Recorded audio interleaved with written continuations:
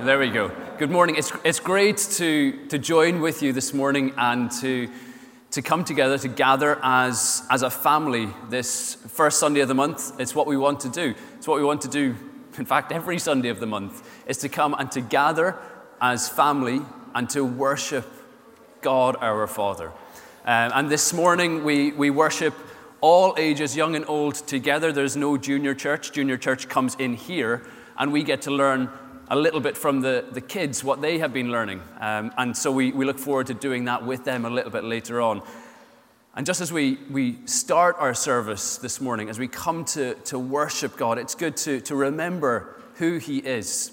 And so I'll read the words from Psalm 135, which contain the words of our memory verse, which no doubt you will all have embedded in your memory. So Psalm 135, verses 1 to 7. Say this: Praise the Lord. Praise the name of the Lord. Give praise, O servants of the Lord, who stand in the house of the Lord, in the courts of the house of our God. Praise the Lord, for the Lord is good. Sing to his name, for it is pleasant. For the Lord has chosen Jacob for himself, Israel as his own possession. For I know that the Lord is great, that our Lord is above all gods. Whatever the Lord pleases, he does, in heaven and on earth, in the seas and all the depths.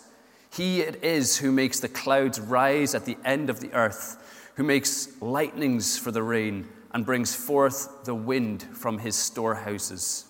Amen.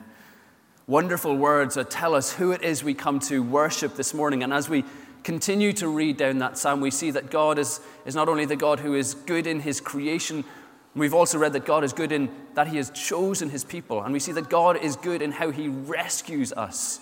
And so we're going to look at those themes a little bit later today, and we're going to sing about these things as well. But before we come to sing, Julia is going to come and she's going to read the verses that we're going to focus on, because there's a lot in that story, and we're going to focus on a little bit of it just now. So as Mark said, the reading is taken from Exodus chapter 3, verses 1 to 15.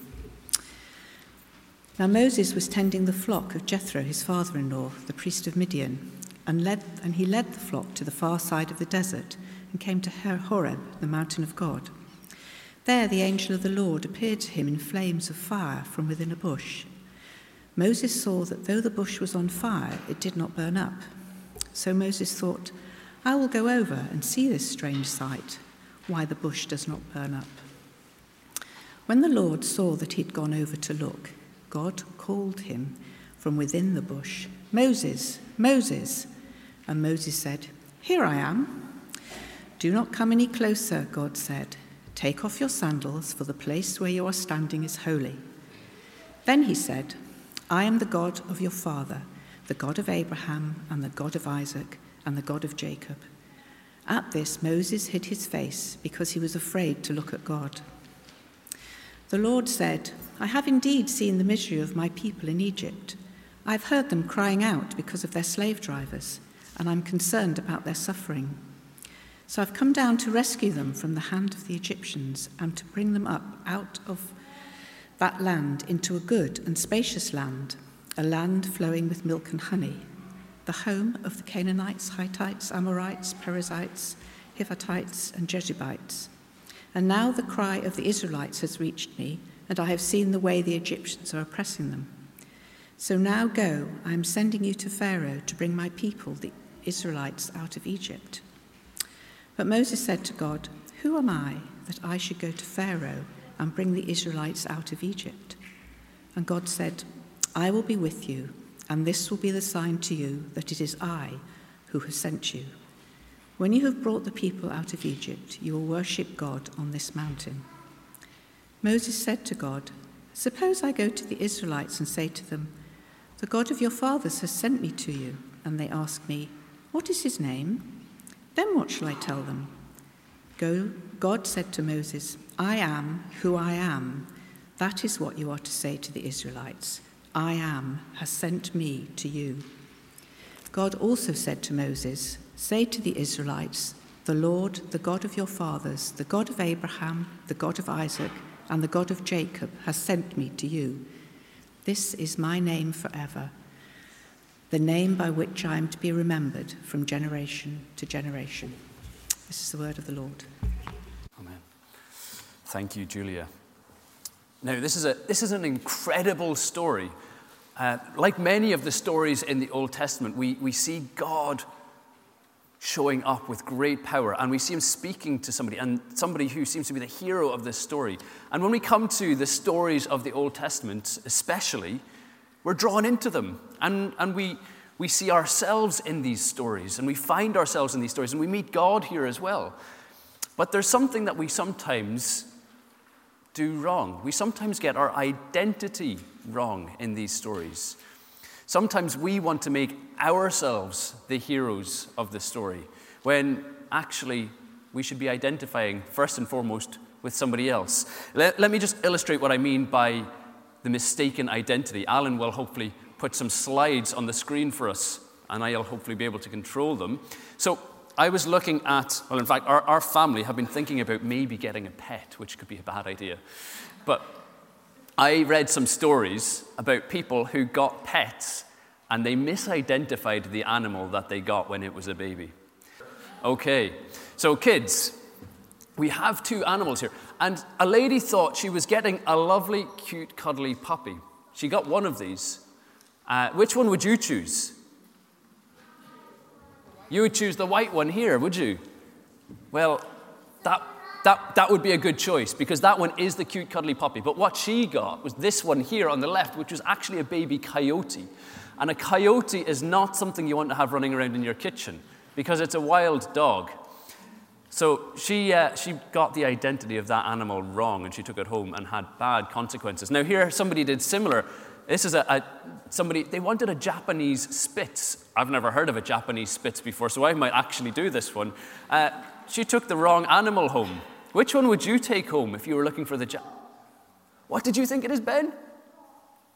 You might be right. There's a fox in there. The cute white one. Well, some people might think they're both cute and white. This one is the Japanese Spitz, and apparently this one is a fox pup. This hasn't been fact-checked, so you might find some discrepancies in these. But here's a story that might need some more fact-checking. A man in Argentina duped some people into thinking he was selling them poodles, when in fact he had medicated some ferrets and sold them then instead. So which one would you choose? You'd choose the ferret, wouldn't you? You would choose the ferret.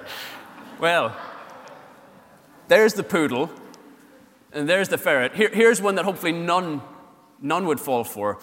Somebody thought they were getting a Tibetan Mastiff, which is a massive dog, but when it's a puppy, looks small enough.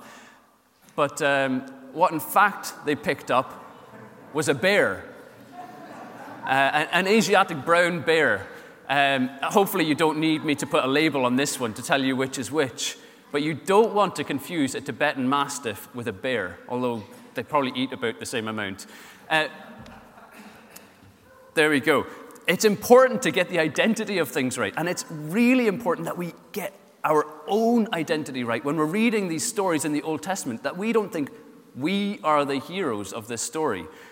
We might learn a lot of things through Moses and how he interacts with God, but first and foremost, we need to remember that actually we're more like the Israelites, God's people who were in slavery. Remember Joseph's family, they grew and they were kept as slaves by Pharaoh, the king of Egypt. They could not get away from that place by themselves. They needed somebody to come and to rescue them. They're not the heroes, and nor are we. The Bible says, we're not slaves to a big king like Pharaoh.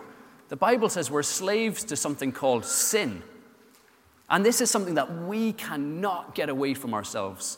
Sin is something that traps us.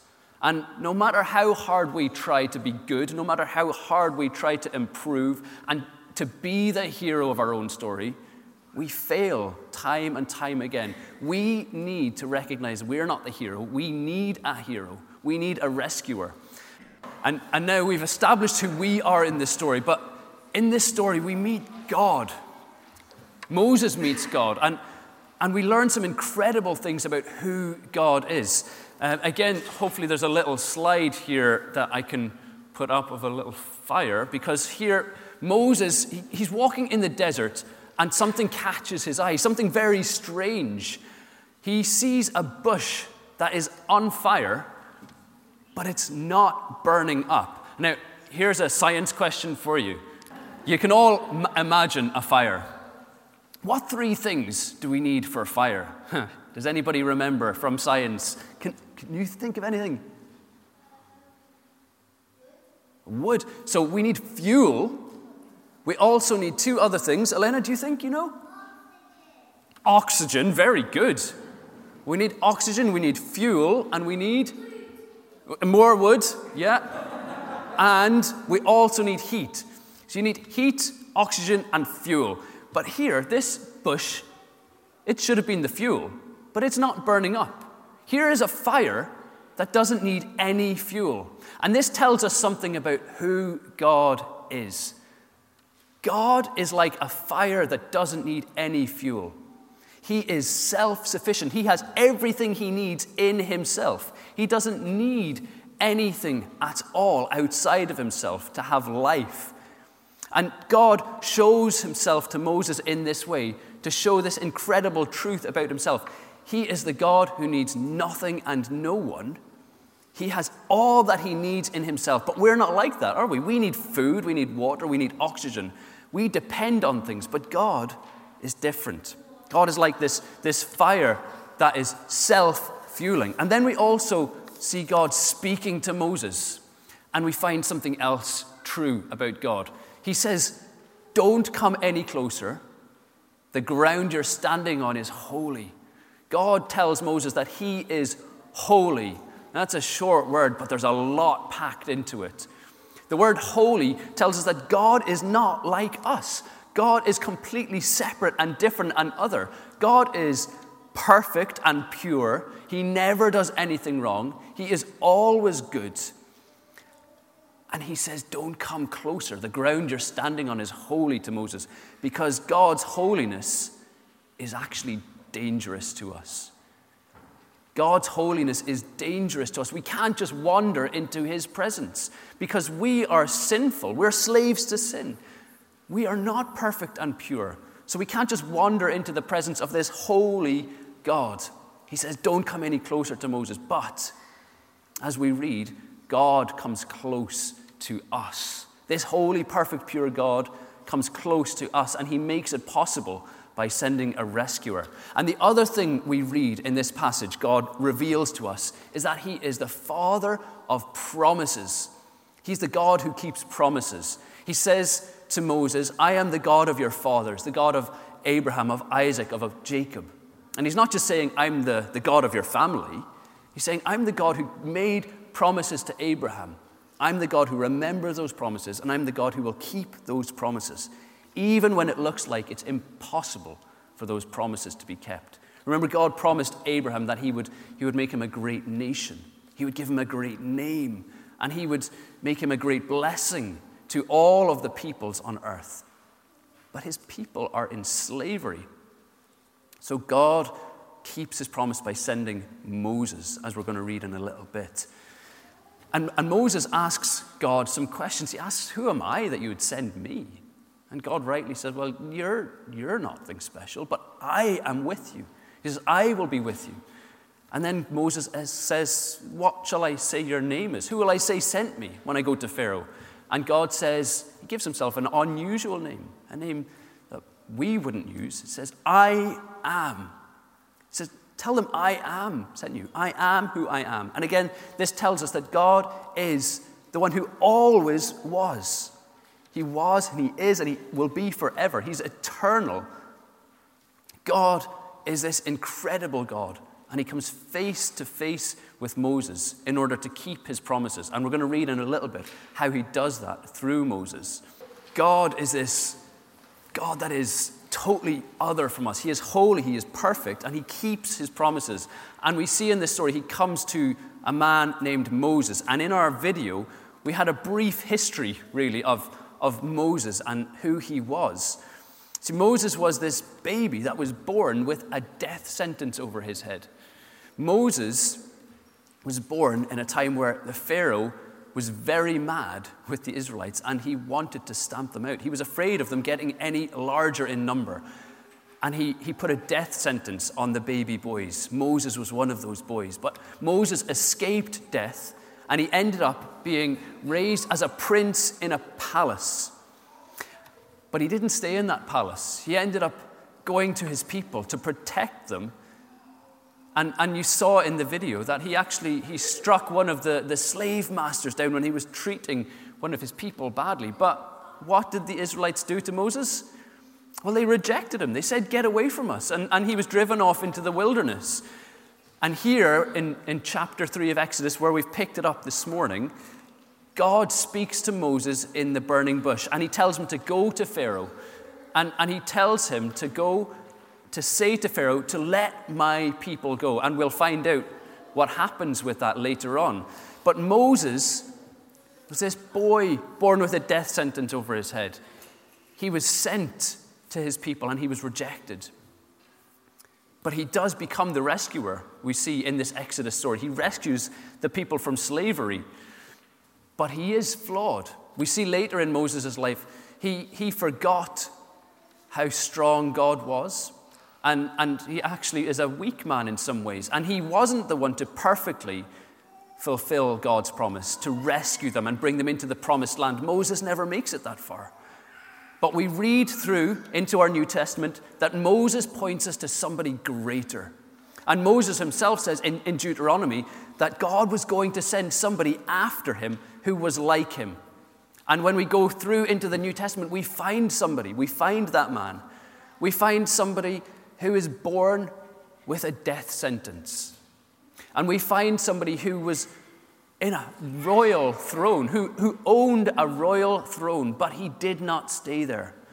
He came and he suffered and he became a servant and he came to his people in order to rescue them. And the people that he came to rescue rejected him. This person, of course, is Jesus. Jesus did not escape the death sentence that was hanging over him. He came to die.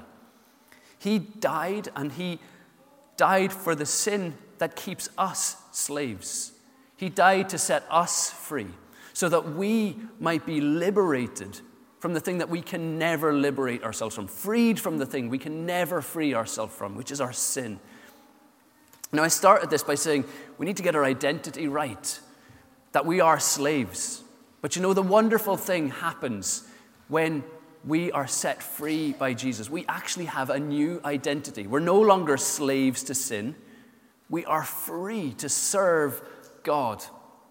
We are made right with God. And so, in a way, we can identify with Moses, because Moses was sent to rescue people, to speak on behalf of God. And he didn't go on his own.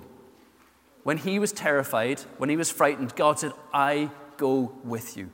And in Matthew 28, we read Jesus say the very same thing to his followers. He tells them to go into the world and to make disciples, to baptize them and to command them, to obey everything that I have commanded. Teach them to obey everything I have commanded. And he says, "I go with you."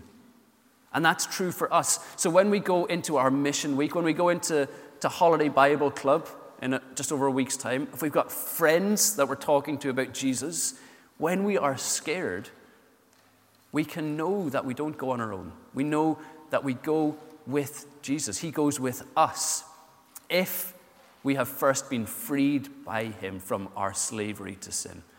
And that is the wonderful news that we have from this passage this morning, that although we are slaves, God, who is holy and perfect and pure and good, sends a rescuer, Jesus Christ, to set us free so that we can live and we can serve him.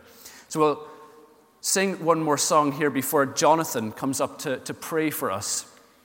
And it just tells us again that God is a rescuer. Jesus is our rescuer who sets us free. So we'll sing the song, Rescuer, then Jonathan will come and he'll pray for us.